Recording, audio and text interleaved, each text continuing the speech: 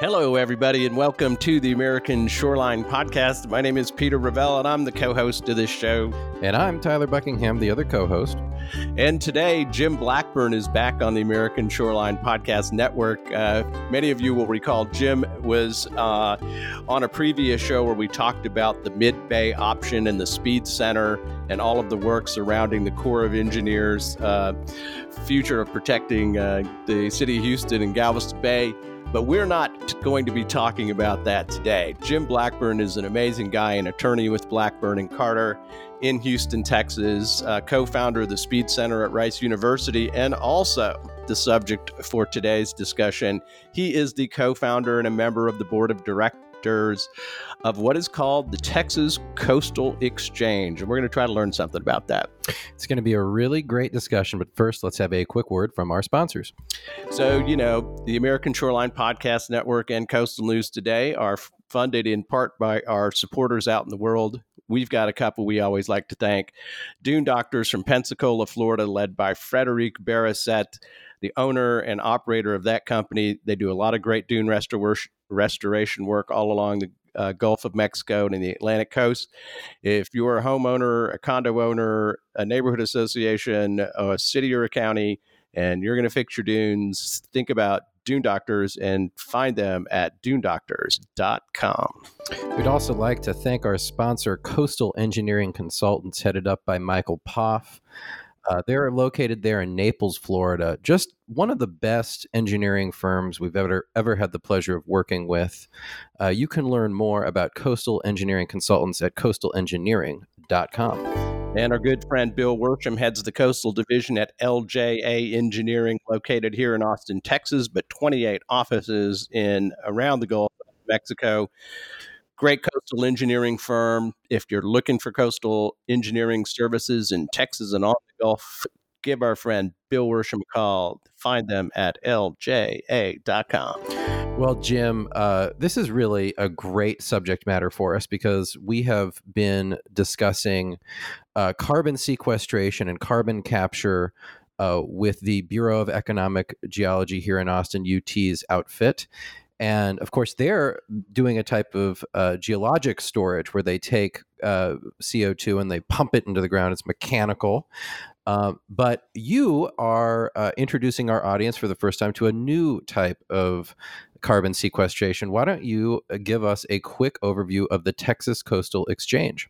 I'm happy to do that. The Texas Coastal Exchange is a concept that came out of some of the non-structural flood protection work we did at the Speed Center at Rice University. And we've spun off Texas Coastal Exchange as a nonprofit to see if we could actually commercialize the concept of basically storing carbon dioxide in the soil of the marshes, the prairies, and the timberlands, and in the woods of the timberlands of the Texas coast. And we have started this concept out of a goal of trying to protect and preserve about 2 million acres of low-lying area, roughly from the southwest of Houston down to Matagorda Bay all the way up to Sabine Lake. And that 2 million acres arguably could be under risk of development. Certainly the prairies are. And we would like to keep that for hurricane surge storage purposes. But we couldn't find anybody to pay for surge storage, and we looked for other things to perhaps buy and sell, and came up with the concept of carbon dioxide storage, particularly in the marshlands, and that's what we're starting with. So then, in a nutshell, we're basically trying to find a way to convey cash to landowners for putting carbon dioxide into the soil of the marshlands. Jim, are you talking here about changing what's happening on the land or simply setting aside areas that naturally absorb and secure and contain CO2? We're talking about both things. We are not discriminating against newly created carbon storage and existing marshlands. We believe that if a landowner is putting carbon dioxide into the soil, that they should be able to receive compensation for that. They're performing a service, and we believe that really as part of property rights that they have a right to receive income from that if they're doing a service for society. So on the one hand, existing marshes certainly do qualify. What we're hopeful of is that this will encourage the planting and expansion of marshes. I mean, you can do it by obviously taking by hand. You can take the plants and actually plant them, and that's a little slower process, but a lot of volunteers can do that. There's also commercial applications that we hope to encourage, where if we create a large enough market, maybe that we might see a lot of expansion of wetlands along the Texas coast. It's a really interesting idea, Jim, and one of the things that I am eager to learn more about is how you have worked out these relationships with private property owners and getting them on board. This is a really interesting way. Obviously, if you had a marsh system on your property and you're able to make a little money off of it, that could be a really interesting appeal to marshes, which usually kind of get the short end of the stick, I feel. So how are you getting out into the community and talking to people about this program? Well, I mean, I think reaching out to the private landowners is one of the most exciting things that we've done.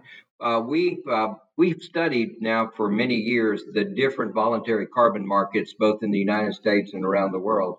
And we really think that they are dysfunctional when it comes to being beneficial to private landowners. Some of them almost seem punitive in the way that they approach the use of land. With some of the standards, you get disqualified if you're making income from sources other than carbon storage. With other of the standards, if over 15% of the people are using the same management concepts or the same practices, you don't qualify. And existing carbon storage does not qualify under many of the standards. Well, we have basically set up a system that doesn't have those restrictions. We have set up what we call a red state landowner-friendly system. We respect property rights, and we believe that there is a tremendous market that is going to emerge for carbon dioxide storage, and we want to get started with different concepts and get them underway. And so rather than frankly convincing one of the existing standards to make a accommodation for our approach, which has been very, very hard to negotiate, we just decided we would just get started and offer this primarily to individuals, smaller corporations. And of course, if a larger corporation wanted to participate, we'd be thrilled.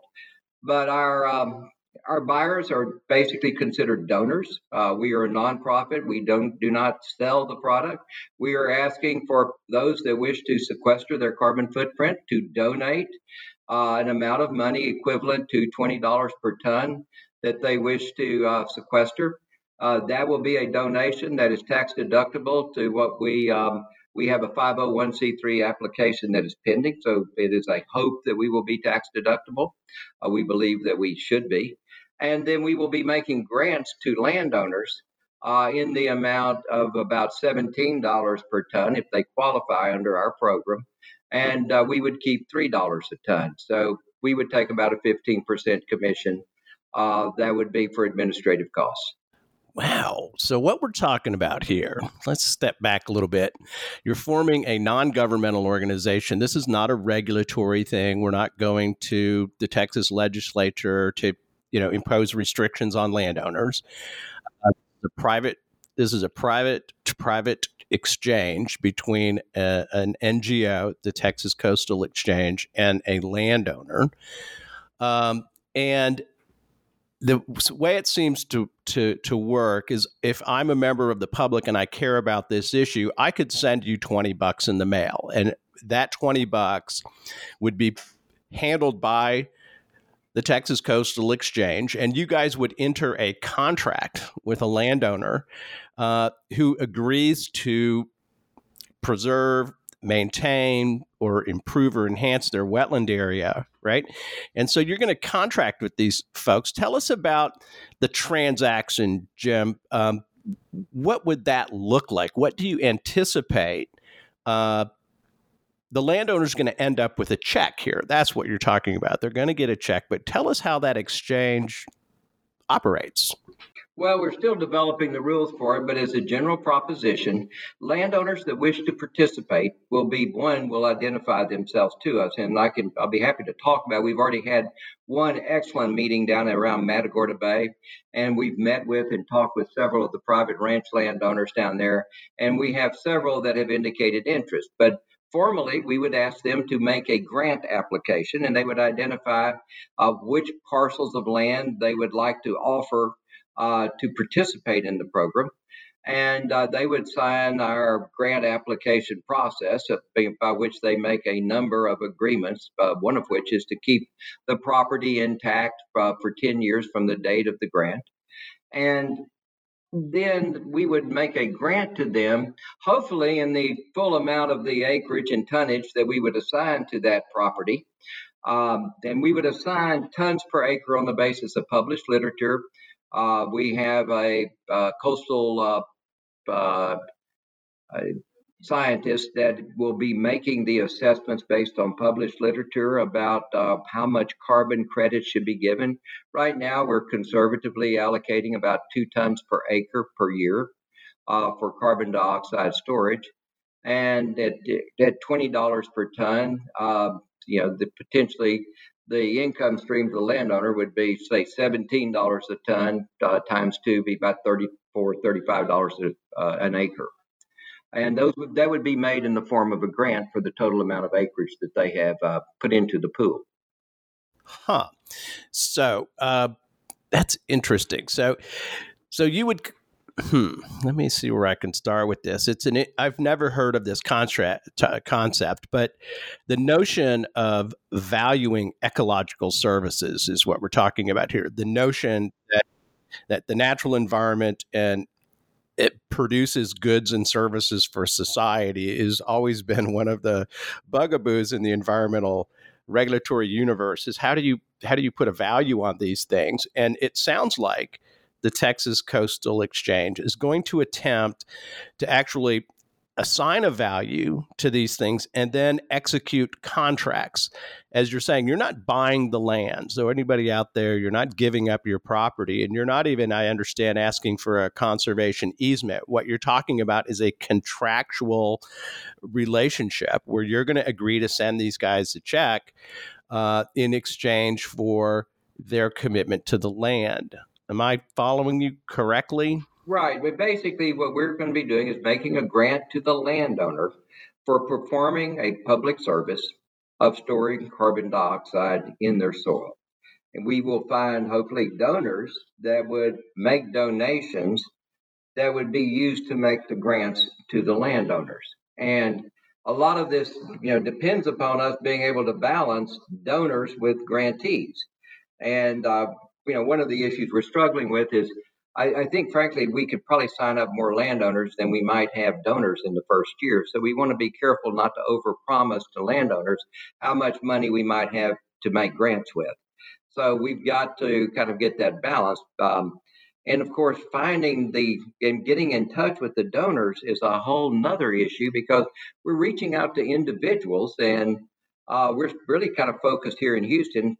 People anywhere in the United States, in the world for that matter. In fact, we've already sold, I think, either 10 or 20 tons to a lady in the Netherlands. So you can become a donor from any place in the world. And our website will be set up probably by end of June, early July time period. We would be set up with a blockchain technology that would allow basically a transparent record of the transactions, and all of the different donors would be able to kind of track the inventory that we have and how many donors we have up to that point in time.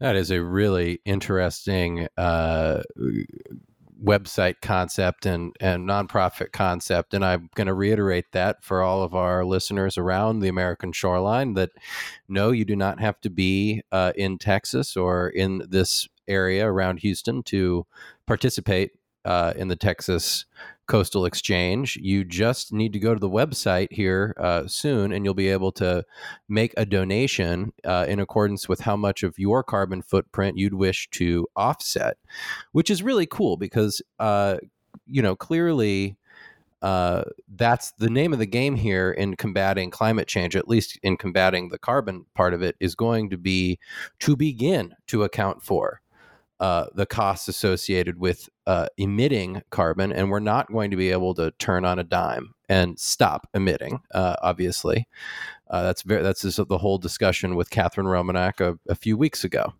So that our audience will remember. So I think this is a smart way for our listeners who want to offset their footprint to put money into the Texas Coastal Exchange, and they will take that money and put it into protecting marshland on private property. But Jim, I have a question here. I see that you are one of your on your current website, one of your partners is the Galveston Bay Foundation.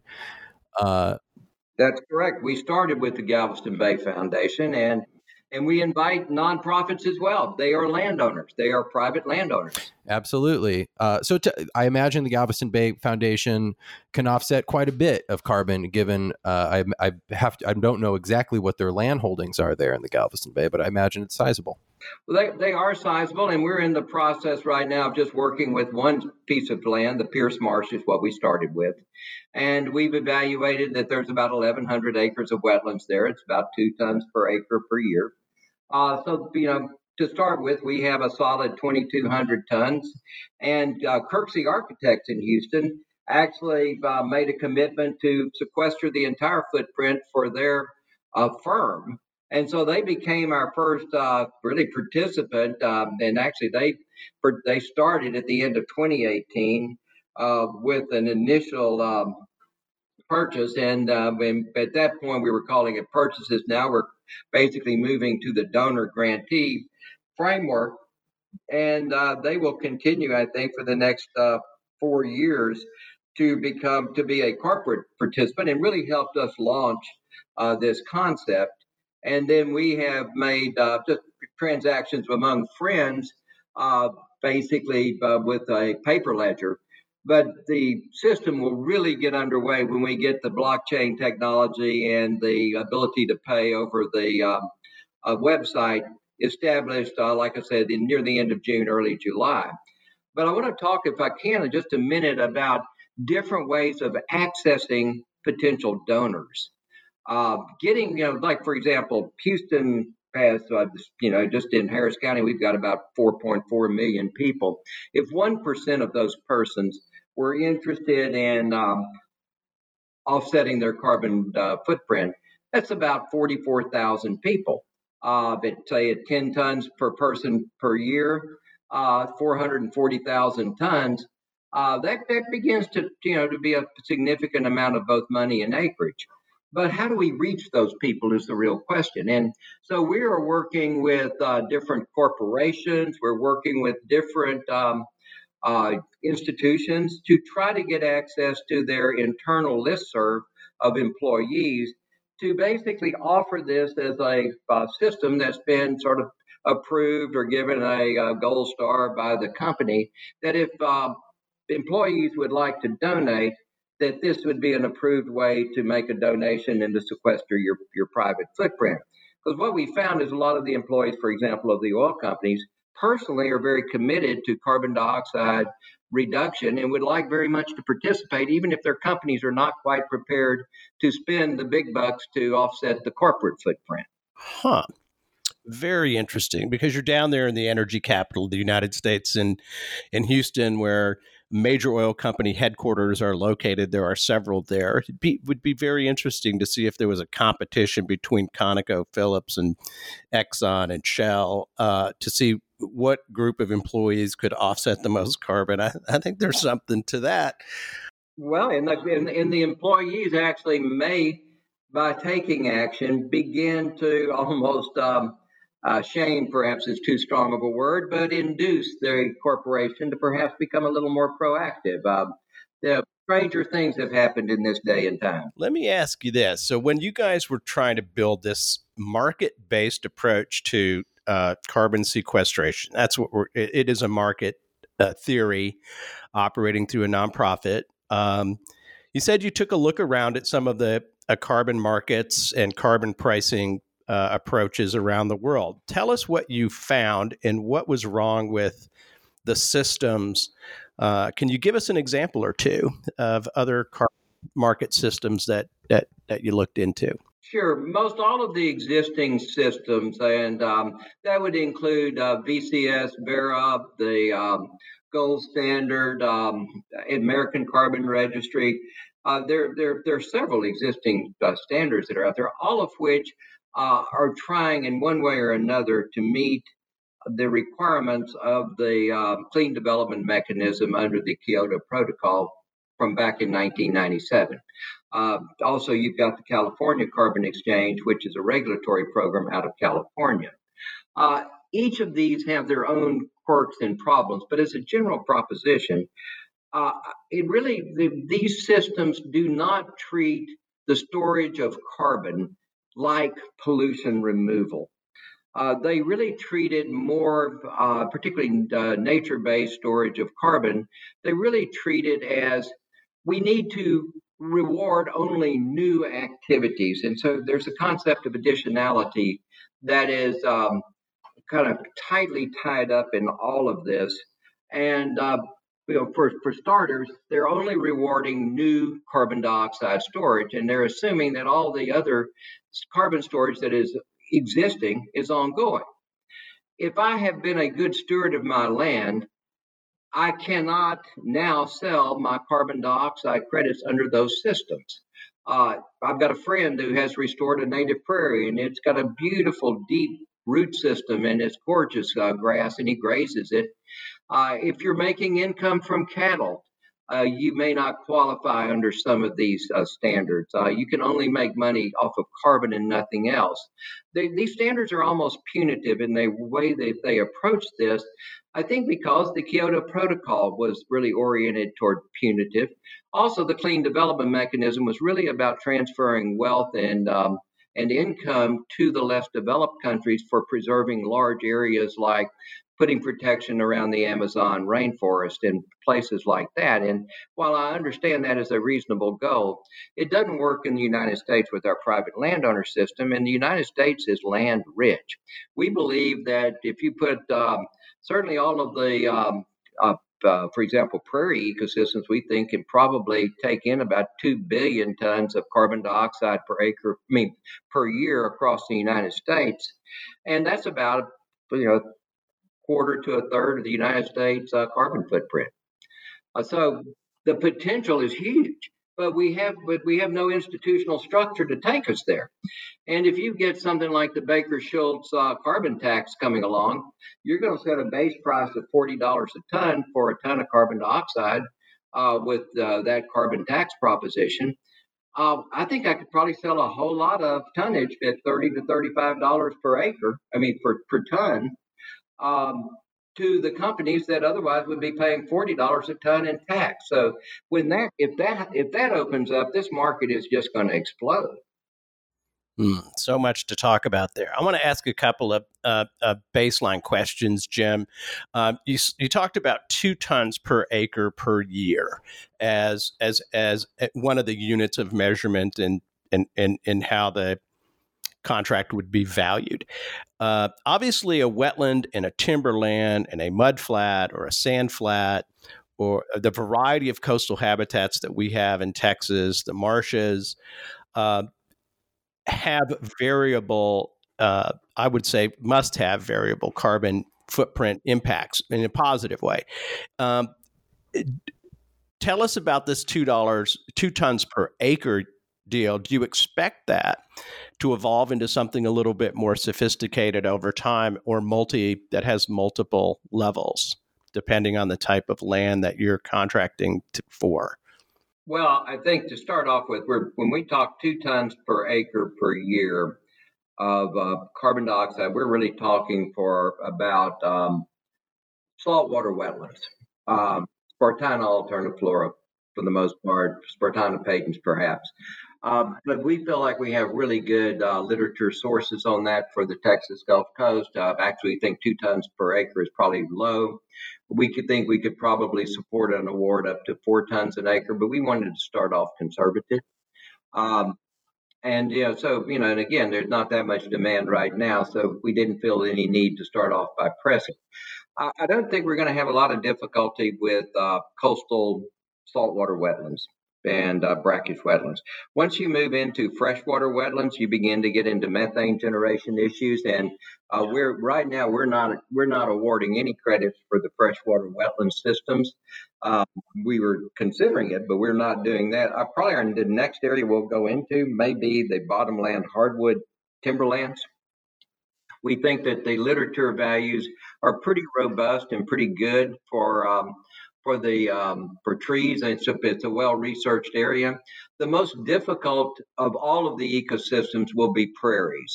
There is so much variability in coastal prairies. There's soil type variability, there is rainfall variability, and there is plant community variability, and then there's management practice variability. On those, we're researching the literature right now. We've got a graduate student and another student are spending much of their summer putting all of this literature together. And if we feel like we can come up with defensible numbers, we will be awarding prairie credits later on in the summer or early fall. We probably will award timber credits before that. So I would say we'd go into timberlands next and then into the prairie. The best idea with prairies, though, is to actually require that the soil be tested at time zero, that an estimate be made based on literature, and you could go ahead and begin to have transactions, and then come back at year 3 or year 5 and do a second round of testing and do verification of what's there, and then you'll have either to adjust upwards or downwards. Okay, it's measurable. It is measurable. Let's talk about the commitment. So if I'm a landowner and I say, gee whiz, Jim, love this. I've got 100 acres of salt marsh along my ranch land down here in Matagorda County, and I want to put that in the program. I'm going to get $17 per ton and credited 2 tons per acre. That's pretty good. What's that? $3,400 a year, if I'm doing the math right. And I have to sign up for 10 years. That's what you're saying. The grant agreement is 10 years. So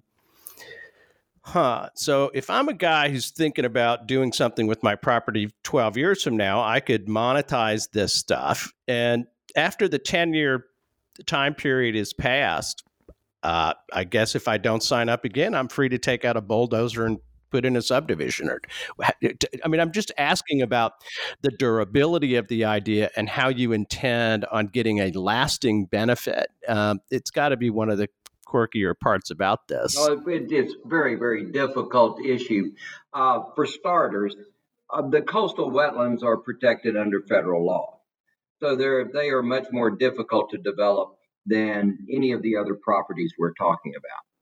So I think for starters, we're frankly not too worried about the loss of coastal wetlands. I mean, it's really only with major industrial developments, pipelines, things like that, and that would be unlikely to be occurring in many of the areas that we're looking at. And so that's part of the assessment that we're making as to which properties we would accept as grant applicants. And many of these properties, Galveston Bay Foundation lands, for example, are protected. So we're obviously less worried about those. Once we get into timberlands and prairie lands, these issues become much more difficult.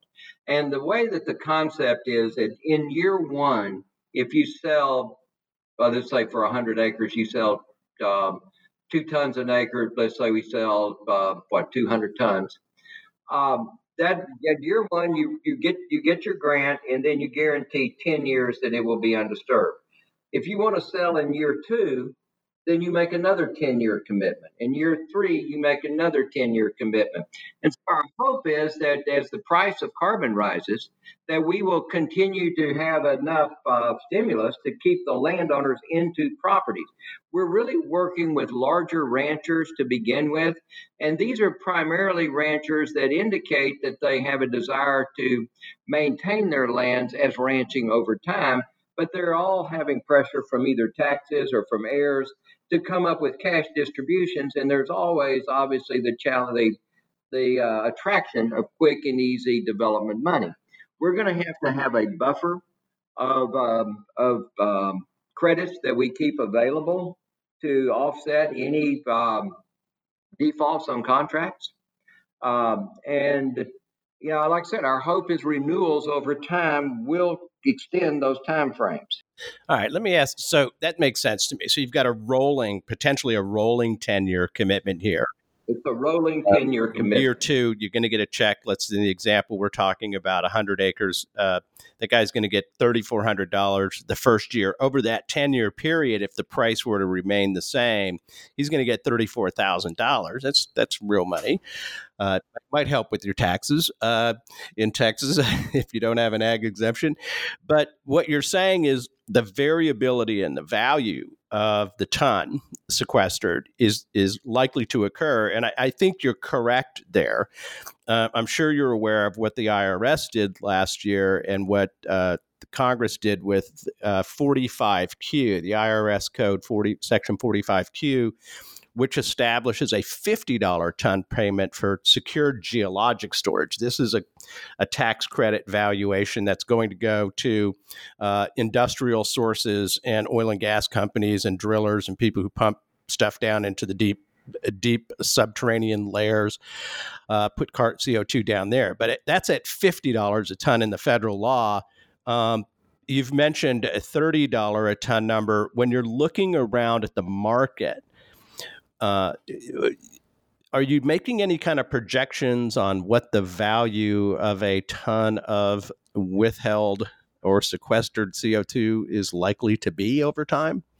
No, I mean, I think we have stayed out of the speculation business other than to identify these factors. And, of course, we were a little disappointed 45Q only applies to basically technological storage as opposed to natural storage, which we think is a mistake. But it also shows a bias, really almost against natural systems within the oil and gas industry. They're much more comfortable a lot of times with technology than they are with nature. And I think many of us are, and it's just a whole different way of looking at nature. But back to price, some of the European countries are already assessing over $100 a ton. And that's regulatory. I mean, that's a much stricter system over there. But I have no trouble seeing in excess of $50 a ton, and I have seen data that indicate that $80 a ton may be a reasonable expectation in the future. But we're not talking about those numbers at this time. What we're at this point, $20 a ton is at the high end of the private market, the voluntary market. I think we'll be very gratified for a year or two to get $20 a ton. But I do think that will change, and hopefully we will be able to see our landowners get larger and larger grants over time. That would be great. And is there any reason why this idea, if a landowner in Louisiana were to approach you guys and say, you know what, I've got some area here, I'd like to participate, is there anything that would prevent you from setting up or entertaining a grant application from another state? There's nothing at all that would prohibit that. It's just at this stage, we're just getting started. I mean, literally, our website is under development, and we're just going forward. And I would think that we would be open to people from anywhere along the coast, particularly with the wetlands situation. Local knowledge is important in terms of the award of credit. And that's one of the reasons I think as we get into prairies, it'll be a much more cautious exercise. I think we feel much more secure talking about, frankly, expanding to other states along the coast with regard to coastal marshes than we do talking about prairies or timberlands and other places. We don't even know enough about our Texas coastal ecosystems to feel comfortable yet. I think we'll get comfortable in our backyard and then talk about expansion. Yeah, I mean that makes a lot of sense, Jim. But I do put it out there for the listeners. Get maybe in the next couple months, go check out the Texas Coastal Exchange, and if you live in an adjacent area or if you have some natural features on your land that could possibly capture carbon, there might be an opportunity here to partner up with the Texas Coastal Exchange. And we would also, encourage, frankly, similar systems to be established elsewhere along the coast. I mean, we'd be happy to help somebody else develop a system like this. Everything we've got, we're going to be very open about. And, the more that we have markets created for ecosystem services, I believe the more realistic our economy is going to come. I mean, this is actually the circular economy in practice. It's almost a mythical thing, this circular economy that has been talked about. But this is it. I mean, this is basically compensating for closing the carbon cycle. I would like to see compensation for closing the hydrologic cycle. I think we should in Houston. One of the things that we want to explore is paying landowners for taking a St. Augustine lawn and turning it into a native Texas grassland lawn that might hold a lot more rainwater in the soil within the yard, within the subdivision. And in that way, if you could have 100,000 or 200,000 houses working to hold water, we might make a small dent in our flooding issue, and I could pay landowners for that. Then, of course, they'd all be sequestering carbon if we could ever quantify that. Well, Jim, it's a bear with me here, but I see this as being a trend, just more broadly, which is this idea of really trying to work with nature, and what you were saying earlier about the kind of mechanical carbon sequestration versus what we're talking about here, which is obviously a very natural process, but it accomplishes the same thing. And there is, in the broader environmental movement, Jim, I think that this is maybe the next, this is the discussion that we're having is the solution going to be found through natural means and kind of bending our lifestyles in some cases, and certainly our understanding of the planet and the understanding of our environments, kind of bending our lives to fit those systems so that they work, or will it be kind of a miracle machine, some sort of human invention, a technology that saves us from our own demise here? And I applaud the take, and I think it's really smart because it gets private property owners engaged in this. And this is really true for anyone. Your backyard is a place where you can make decisions to improve the environment. And if you can compensate people for doing right by the environment and capturing carbon, I think that is just a really smart idea. I think the environmental community has been slow to leap to new ideas. I think many of the positions, many of the ideas have remained unchanged over my career, which goes back to the 70s. And I really think, I've talked ecology in Houston to many audiences over the years.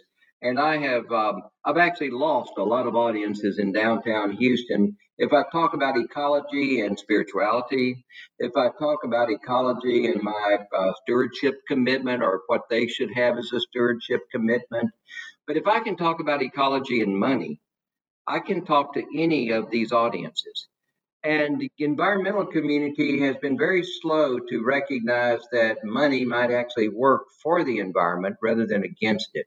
I think we were so conditioned early on to be opposed to money-making schemes as thinking that they were always going to be bad for the environment, that the idea that money could actually be positive for the environment is a concept that's very hard to swallow.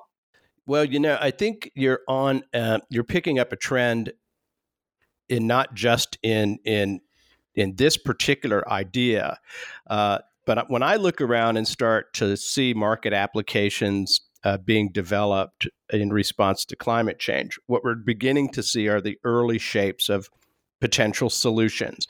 This week, the BP and Shell pledged $1 million to a thing called Americans for Carbon Dividends.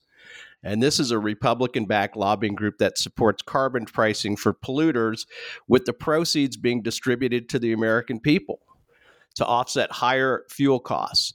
ExxonMobil is involved in this. ConocoPhillips is involved in it. Microsoft, Tesla. There's a group of corporate folks that are beginning to push for carbon pricing and carbon market solutions.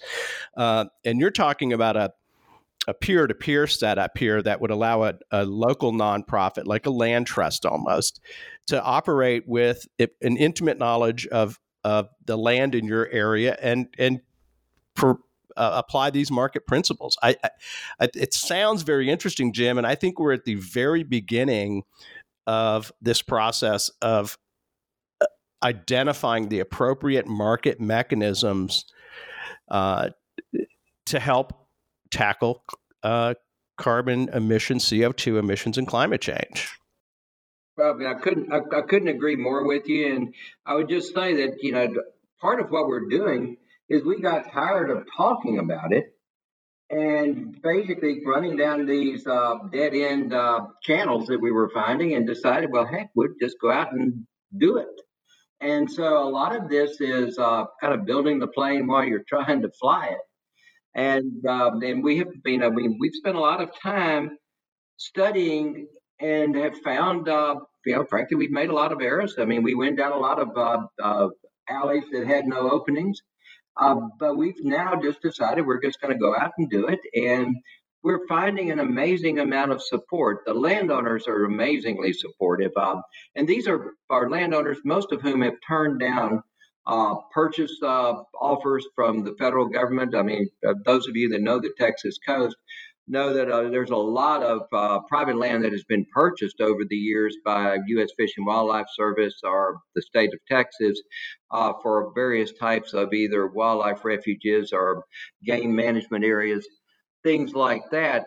But many of these landowners that we're working with have turned down either the offer to buy easements or to buy their land fee simple. They want to keep their private property. They want to maintain their ownership. They want to maintain their control. And they're comfortable, at least so far, talking with us, whereas they've been uncomfortable with some of the traditional means of conservation protection. And so we think in the long term, this is a fabulous conservation tool. Okay, let me ask you, what the area that I'm interested in, and I hope you get down to South Padre Island, south of the Mansfield Cut. There are very, very large parcels down there. The Fish and Wildlife Service is in an acquisition mode, just recently picked up, I believe it was 2,000 or 3,000 acres on Padre Island, partially funded by the Restore Act and the BP revenues, BP's oil spill revenues. But that is an area that is subject to future development pressure. There's a second causeway proposal being banged around down in South Texas. Have you heard from? Are you interested in? Have you gotten that far south? Any chance you could get down to South Padre and snap up some of that, at least contractually set aside these areas? There's some great marshes on the backside of that island. Well, those are marshes that we want to take a look at. I don't think those are Spartina alterniflora marshes. And so I've got to figure out, what the carbon sequestration potential is of those particular marsh systems. Algal flats. I don't know what to think of algal flats. Costanza gave great value to algal flats in the work that he did on valuing ecological systems. But I'm not sure that I've got a carbon market there. I'm very interested in the South Texas brush country for both the brushland and grassland benefits on that. But again, these are areas that we have not yet evaluated from a sequestration standpoint. I could see this, certainly Texas Coastal Exchange expanding all over the Texas coast, if not other coasts. But we've got to be very careful that what we're offering is the real thing, that there's actually carbon storage in the amount that we're talking about. And again, this is a combination of science research and basically being able to transmit to the public and basically ultimately to be trusted that we are an honest broker in terms of the value of these lands for carbon sequestration. Well, Jim, it sounds very interesting, cutting edge, innovative. I've come to expect that from you down there in Houston. And I hope folks around the country are also, their interest is piqued a little bit here. And maybe I can think of a lot of places along the American shoreline where this could work. I think New Jersey's got some good marshes. Come on, New Jersey. Carolina coast. I got the Carolinas. Yeah, I would think the Carolinas, certainly Louisiana, Mississippi, into Alabama. I would think that this, might have some legs all around the country. And I would just encourage those of you that are listening that are in other parts of the country, if you want to get hold of me, is it okay if I give my email address out? Yeah, do all of the contact stuff and how people can follow up with you, Jim. That's what we're here for. Sure. I'm at Rice University out in the civil engineering department. They only gave me 8 letters whenever I was getting my email a long time ago at Rice. So I am Blackbur, BLACKBUR, at rice.edu. The Texas Coastal Exchange, I believe, is texascoastalexchange.org. Just Google it up. texascoastalexchange.org. Yeah, and so that this thing is at the very early stages. If you're interested as a landowner or as a donor, Jim, it's good to see you jumping off the cliff a little bit, and act of faith here to create an entire new market for carbon storage along the Texas coast, using coastal wetlands as the foundation. And that sounds pretty cool to me. Well, that's what we're trying to do, and it's an effort of love. I mean, I've fished the Texas coast. The marshes are, frankly, that's my spiritual center on the coast. If I could figure out a way to help keep these marshes in place for more than my generation, I'd be thrilled. Ladies and gentlemen, Jim Blackburn on the board of directors for the Texas Coastal Exchange, working on a positive market-based landowner cooperative system of carbon capture sequestration. If you're interested, texascoastalexchange.org.